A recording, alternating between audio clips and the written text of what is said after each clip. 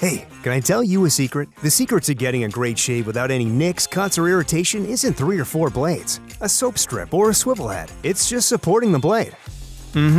Yeah, it's just supporting the blade. Don't let it flex or bend.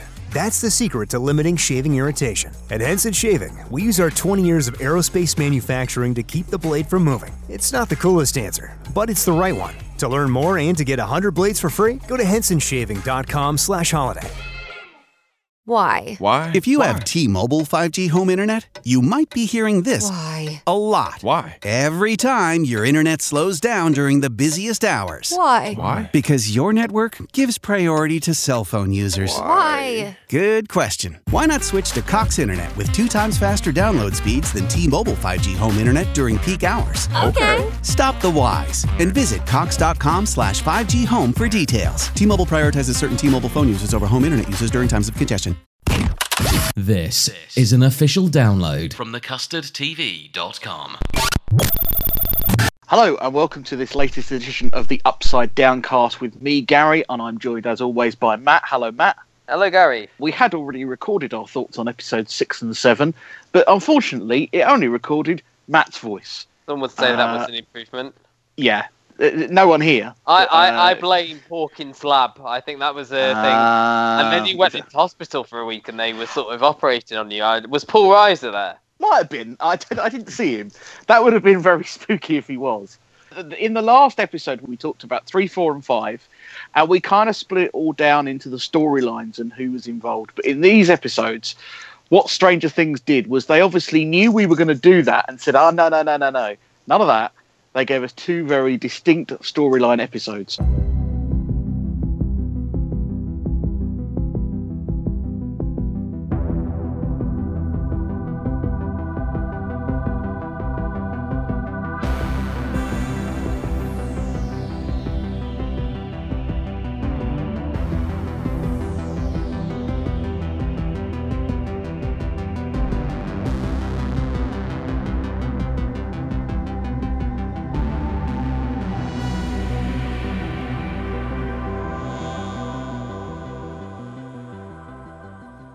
Well, episode 6 was called The Spy, and in it, I mean, Will, as we saw at the end of the last episode, collapsed after the team from the lab started flame-throwing the crops that had sort of almost taken Hopper's life. Paul Reiser explains it is there's like a hive connection between everyone who's got the virus, all the carriers, which do include Will.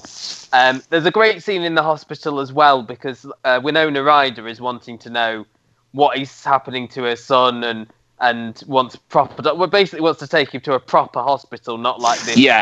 Not this security. And there's a great scene with her where she goes in and like, you know, what are you? Are you proper doctor? And she just says, can anybody tell me what is actually wrong with my son? And I thought she was excellent in that. And actually, I don't know if you saw it. I think it was sort of circulating on Twitter last week. There was a picture and a story by Winona Ryder when she was young and she sort of looked sort of tomboyish. And she did look really like Will. It is really good casting if you go back and have a look at it. And it seems his memory is going as well. You see these scans, like the shadow monster is taking over his body and his memory is losing. He doesn't recognise Bob.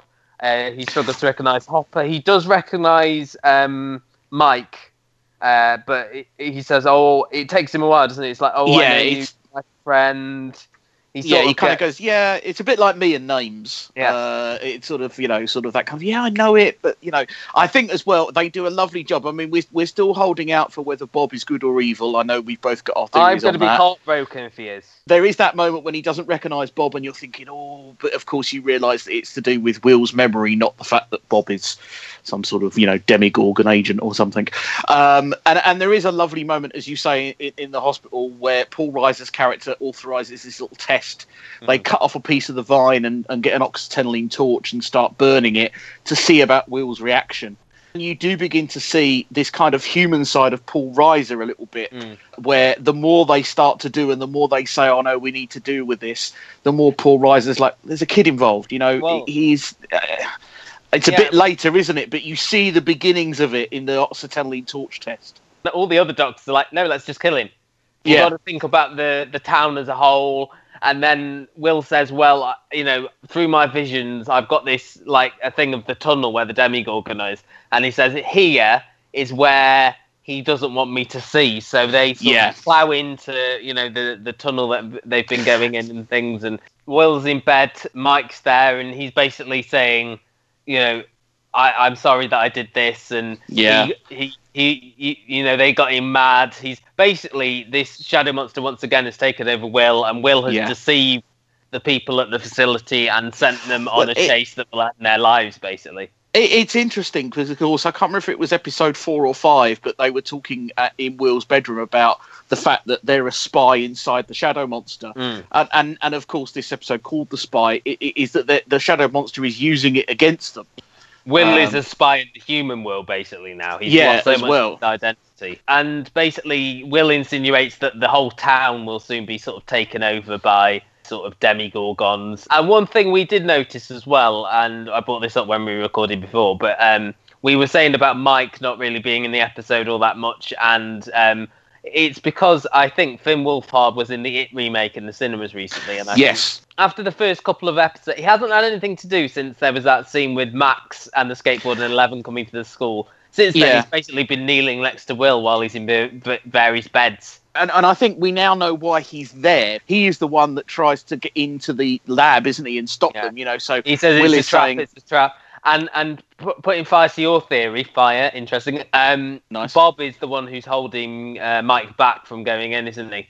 Well, I think the guards stop him, and he keeps trying to go in, and then Bob's there sort of holding him back. So, and one more thing we should say as well is that Hopper is trying to contact 11, isn't he, as this is going on. He goes back to the cop car and is trying to... he's using the Morse code. He believes that she's in the house, which, of course, we know she isn't, which is very interesting.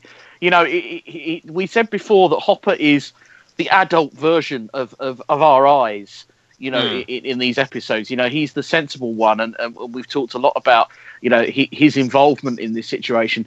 And I think it's important to remember that he was originally introduced as a grieving parent. He's grown that affinity for 11 as his replacement daughter. Yes, like surrogate daughter. Yeah, and I think he's playing that. I think the actor is playing that part really well. You really get that sense of, I pushed you too far and I didn't realise what it would do. And, he's sorry. I suppose that's the main thing.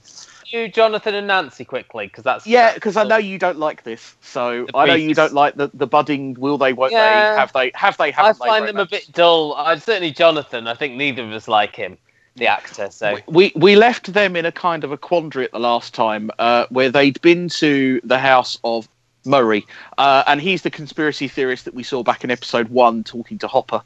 Overnight, they packaged up the tape that they'd agreed to do. They agreed to sort of scale down the conspiracy and had sent it off to the Chicago Sun-Times and the New York Post and the Washington Post and all those papers. And then Murray does this kind of quick psychoanalyzing. So he guesses that they're together and they go, oh, no, we're just friends. And Murray does this great little human sort of psychology bit, doesn't he? He goes, oh, you've got problems with your dad and you've got issues with trust. And it's a great, funny little moment. As we've said, Stranger Things has this ability to have these horrible horror moments with these great sort of touching sort of like little moments of humour. Very well, and he gets it right, and they basically have a couple of encounters during the night, don't they? Where it was very screwball comedy-esque. It felt like something in the 1930s that you could have seen, like Clark Gable and Claudette Colbert or Irene Dunne and Cary Grant. I liked it. I know you're not a huge fan of this storyline, but I did like it. I like this more than I did like them when they were doing the whole sort of conversation thing going in the lab and stuff. This was a bit more light-hearted. They go back to Jonathan's house, see that all the stuff that Will has been drawing, all the stuff Bob was trying to work out what it was, and they see that the facility government people have been in and have taken pictures of which you had a problem of. Of the pictures. It's not like they need to tell anyone they've been in their house. They could have just said, look, we need to go and get the drawings. Is that okay? And I'm sure Winona Ryder would have said yes. After that, didn't they? They showed them that they take pictures. But I suppose the only thing that is, because when Jonathan comes back, he's like, what the hell is this? There is that kind of like moment of, I've obviously missed a few things. Yeah. So it may be. But I didn't like the fact they took photos of pictures that they could have just picked the pictures up and gone. The plot point is that they took these pictures with a Polaroid. Jonathan finds like a Polaroid disposable film on the floor and probably jumps to a different conclusion than the one that obviously we know about. And that may be sort of carry on into the next episode, episode 8. Yeah. And then we go to where we picked up sort of like with Steve and Dustin. Dustin harangues Steve out of like Nancy and Mike's front yard, gets him to come back to his house. Dustin's trapped him in the Dart in the hurricane shelter, and threatened. And Steve's gone down with his like baseball bat with the spikes, and all he finds is like a skin. So Dart has come out of the skin we previously saw him in, and has now sort of evolved again. They're trying to lure him out. They're getting to like a junkyard. They're putting down like luncheon meat. While they're doing this, it's a great like interplay between them. Dustin saying the reason he didn't tell other people that he still had Dart was that he wanted to impress Max. Steve goes on about, the best thing to do with girls is ignore them, and then they are interested in you. And then there's pause, and then he goes, "Oh, I use Fabergé Organics, and then when my hair is damp, I put Farrah Fawcett spray in it." And I love that. And it sort of lightened the character of Steve a bit, because he's been another one where it's all these sort of teen characters that I find. And in the first series, he was a bit, he was a bit of an arse, really, wasn't he? And he's very much the jock. He's the hunk that everyone wants to be with. Like you, Gary. Just exactly like me. And I suppose the thing is that you're slowly seeing him removed from those roles. And of course, now he's broken up with Nancy. He's kind of, you see him hanging around the house with a bunch of flowers as well. The insinuation is the relationship with Nancy has sort of softened him, and he's sort of more caring about. And obviously, after this sort of attack that happened in season 1, he's sort of changed his outlook on life a little bit. Whilst this is going on, we get like Lucas finding out that Dustin, from his sister, that Dustin's been trying to contact him, and he finally gets him on the walkie-talkie and tells him that they're going to the junkyard.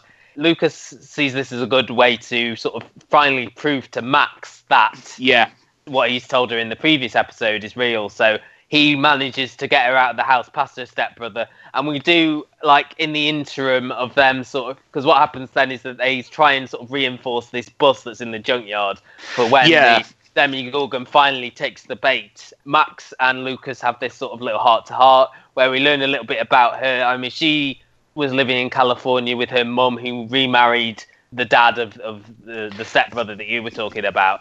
And there was something going on with her dad that made them have to move to California.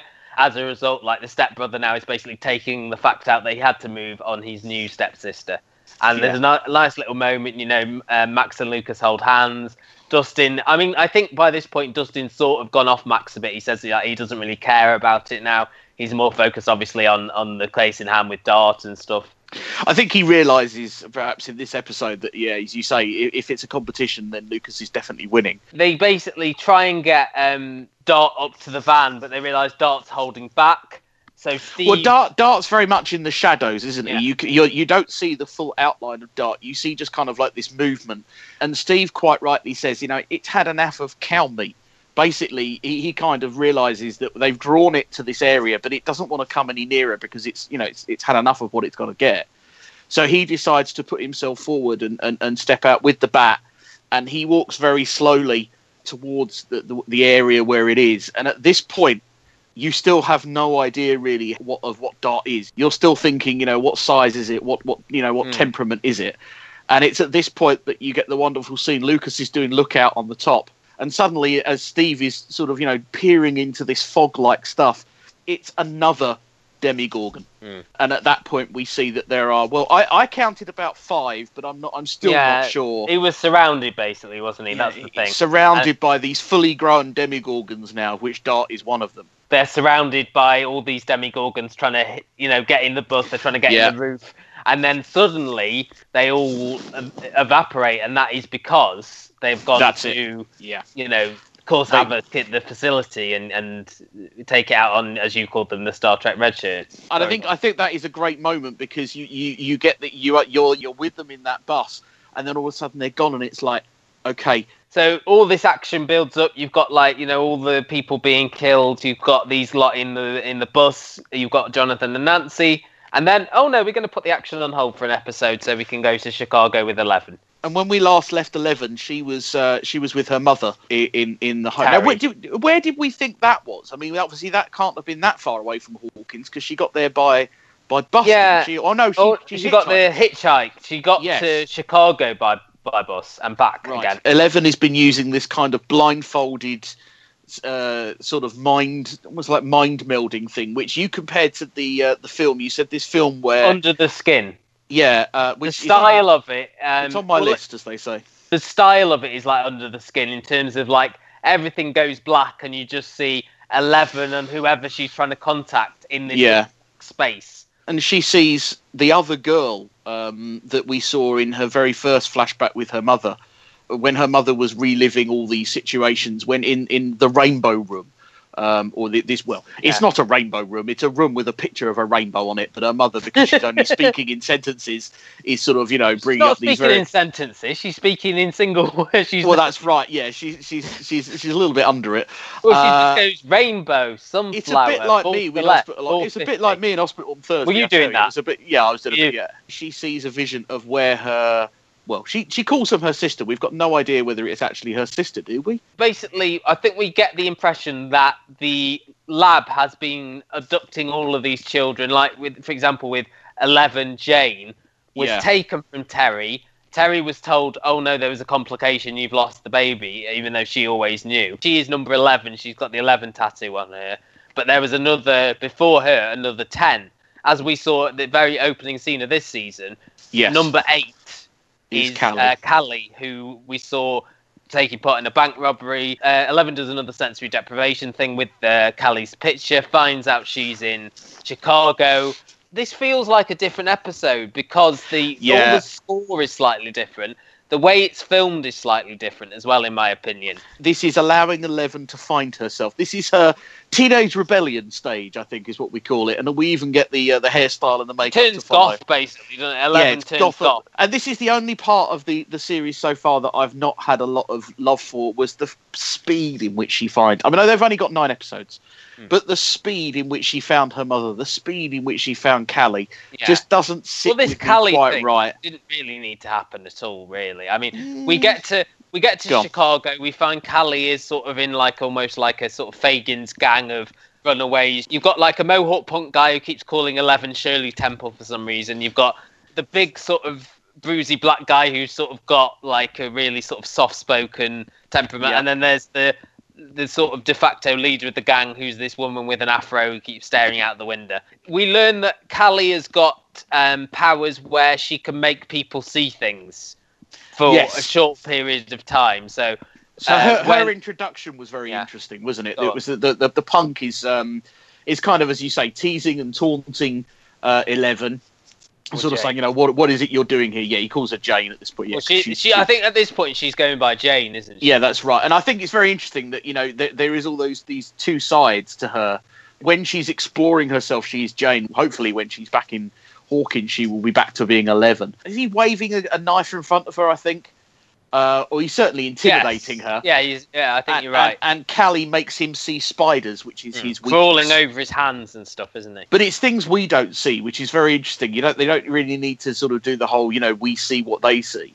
Yeah. It's just he reacts very, very violently, towards it and backs off. The big thing coming out of this, I suppose, is that we get the insinuation that all the kids that were operated on or tested on at Hawkins' lab had different abilities. Yeah. So, or they came from people who had these abilities, because we got the impression that Terry, because we saw her with the nosebleed, has got the similar abilities to 11. But Callie, instead of sort of trying to find her own family, has instead sort of taken a life of crime, as we saw at the beginning, and her and this gang are hunting down people who've wronged them. Mainly for Callie, it's the people who worked at the lab.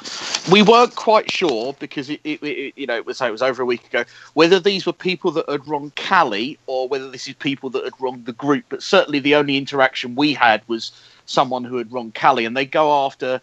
This guy was he called the Electric Man or something? Or well, he had a name. Yeah, but he was he basically was at the lab. He was the one who administered electric shocks to to all the children. Terry. Well, no, to Terry. Oh, was it to Terry? Maybe to the children, but in Terry's flashback, we saw her getting like electric therapy, didn't we? Oh, we saw that's her, true. Yes, and yes. it was Matthew Modine's character who appeared briefly here was saying to this guy, I think it was Ray, the guy's name. That's it. Yeah, Ray. Go to 450, and that's why she keeps saying 450 in her sort of carousel of words that she has. 450 is one of them because Ray turns power to 450. And again, 11 uses her sensory deprivation to sort of track down Ray, and they find him, and that's the sort of set piece of the episode. They go to Ray's, and he basically tells them that Brenner, the Matthew Modine character, is still alive, and he can help them find them. 11 can't bring herself to do the old sort of Vulcan death grip. Meanwhile, the other members of the gang have discovered that Ray's 2 daughters are in the house. And they've called the police. And basically, 11 can't do this, so Callie draws a gun, is going to shoot, and 11 knocks the gun out of her hand, and then they sort of scarper before the police arrive. So you get this great scene of the police all surrounding the warehouse, coming in with lights and guns. And what I think was the best set piece in this episode was that Callie uses her abilities to make the police not be able to see her and the gang. Only temporarily. As we get to learn, but you get this great scene where you get on the left-hand side, you've got Callie and the gang being visible to themselves with all the police walking through, and then on the right-hand side of the camera, the police walking through the same scene without anybody in it. I think that's a great little directorial scene, very clever. And then she builds like a wall between the police and the van, doesn't she? Which I thought was a nice little retro reference to Tetris. Yeah. Although they didn't play the. If any kids are listening to this, they'll be lost. Tetris was a game that you basically built lines with using. Yeah, it doesn't have any add-ons, and you can't buy special powers, I'm afraid. So a bit dull. The gang sort of escape. 11 sort of torn because she's seen visions of Hopper. Oh yes, at this point she's replayed the voicemail message, as it were. From hasn't Hopper. she gone back into the sensory deprivation to see what's going on with the people in Hawkins? I'm not sure why she did that. Maybe you're right. Maybe the scene with Callie made her think more about Hawkins. Yeah. So yes, I'm not sure how the terminology of it, but the 2 bits she sees are Hopper on the speaker and then Mike doing the "it's a trap" thing. So she's seen that they're in trouble, so she's drawn to wanting to go back and help them. What do we think of this episode as a whole? Because it has been very divisive. It's been critically panned a lot of places, but then there have been some sort of... I think, from my point of view, I was intrigued right at the beginning of the series by the scene with Callie that we got right at the top end of the show. So it did bring in that idea that there are more of them. And as we know, there are 4 series planned of this. You know, you've got lots of scope for more people.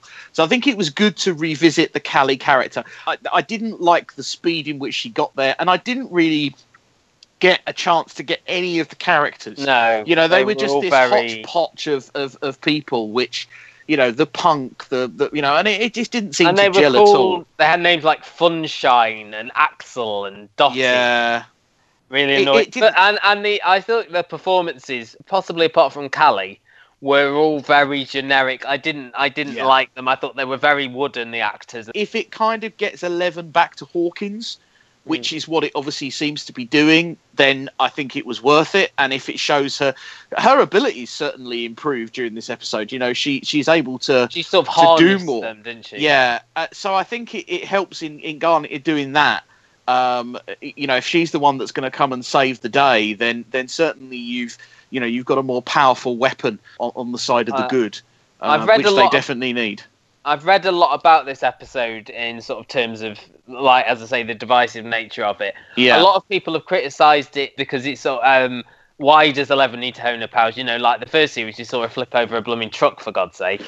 Well, yeah, true. And there were a lot of rumours that originally it was going to be cut. Some people think it was sort of the Duffers trying to almost set up like a spin-off with this gang, which I hope they don't. No. And they've also come out and said this was almost like a sort of reference to Empire Strikes Back, where Luke, if 11 is Luke of the series, Luke goes to train with Yoda, and this is sort of like the learning about herself. She is not like Callie. She's not motivated by hatred. She's motivated by the need to be with her loved ones, who are now Hopper and Mike and the rest of the gang. Which again, is reminiscent of the scene in Empire Strikes Back. He sees his friends in danger and heads off before his training is completed, which I suppose is, as you say, is that, Callie was bringing more out of 11. It was all very hurried, very rushed. If they were going to do this, I think the best thing would be have this little bit of Callie at the beginning of each episode, like we had her at the beginning of the first episode. Yeah, give you more of that storyline.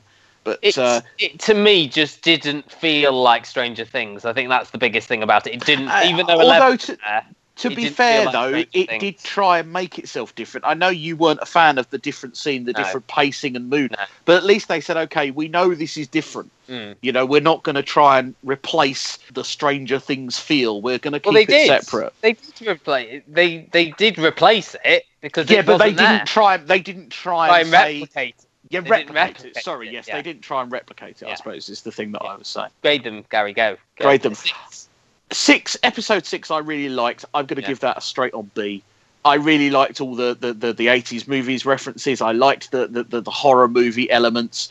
I liked the end scenes. B, because I still feel like there was some clunky dialogue, particularly between and I still think, although I like the Lucas and Max stuff, I don't really know where that's going. Yeah. I did like the fact that we got a bit more of Max and her backstory, so that's why I think he gets a B rather than a B-. I think B+ for me. I really liked all the stuff with Steve and Dustin. I liked all the stuff in the facility with Will and things like that. And I thought it moved at a good pace, and the set pieces all were really good. Almost an A-, but as you say, there's certain clunky things in there. And episode 7? I'm going to go with a C-. I think you went slightly higher last time. I went slightly higher, and I think upon reflection, upon sort of thinking about the episode again and discussing, it had a chance to digest. It almost is actually, for the first time, and I've often said that I think Stranger Things is something you have to concentrate on. You could skip episode 7, and I really don't think it would make a difference. We'll only know when we get to the end of the series, which we're probably both going to do very soon, because we've been holding off for a week. Yeah. So, it'll be interesting to see whether episode 7 has any impact on episodes 8 and 9. And C- for me as well. Thank you for rejoining us here on the Upside Down Cast. You can find us on Facebook and Twitter and iTunes, basically by searching for the Custard TV. Although we do have separate Twitters. Matt's is at Matt's TV Bites. I'm at The Gary Show. And we look forward to talking to you about the final 2 episodes of Series 2 very, very soon.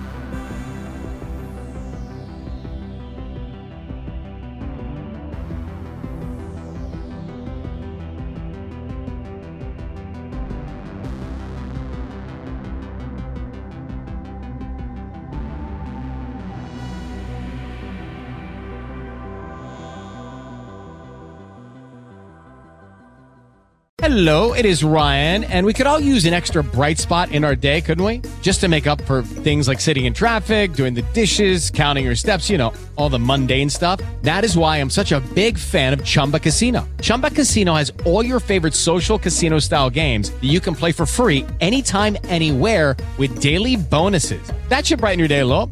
Actually, a lot. So sign up now at ChumbaCasino.com. That's ChumbaCasino.com. No purchase necessary. VGW Group. Void where prohibited by law. See terms and conditions. 18+.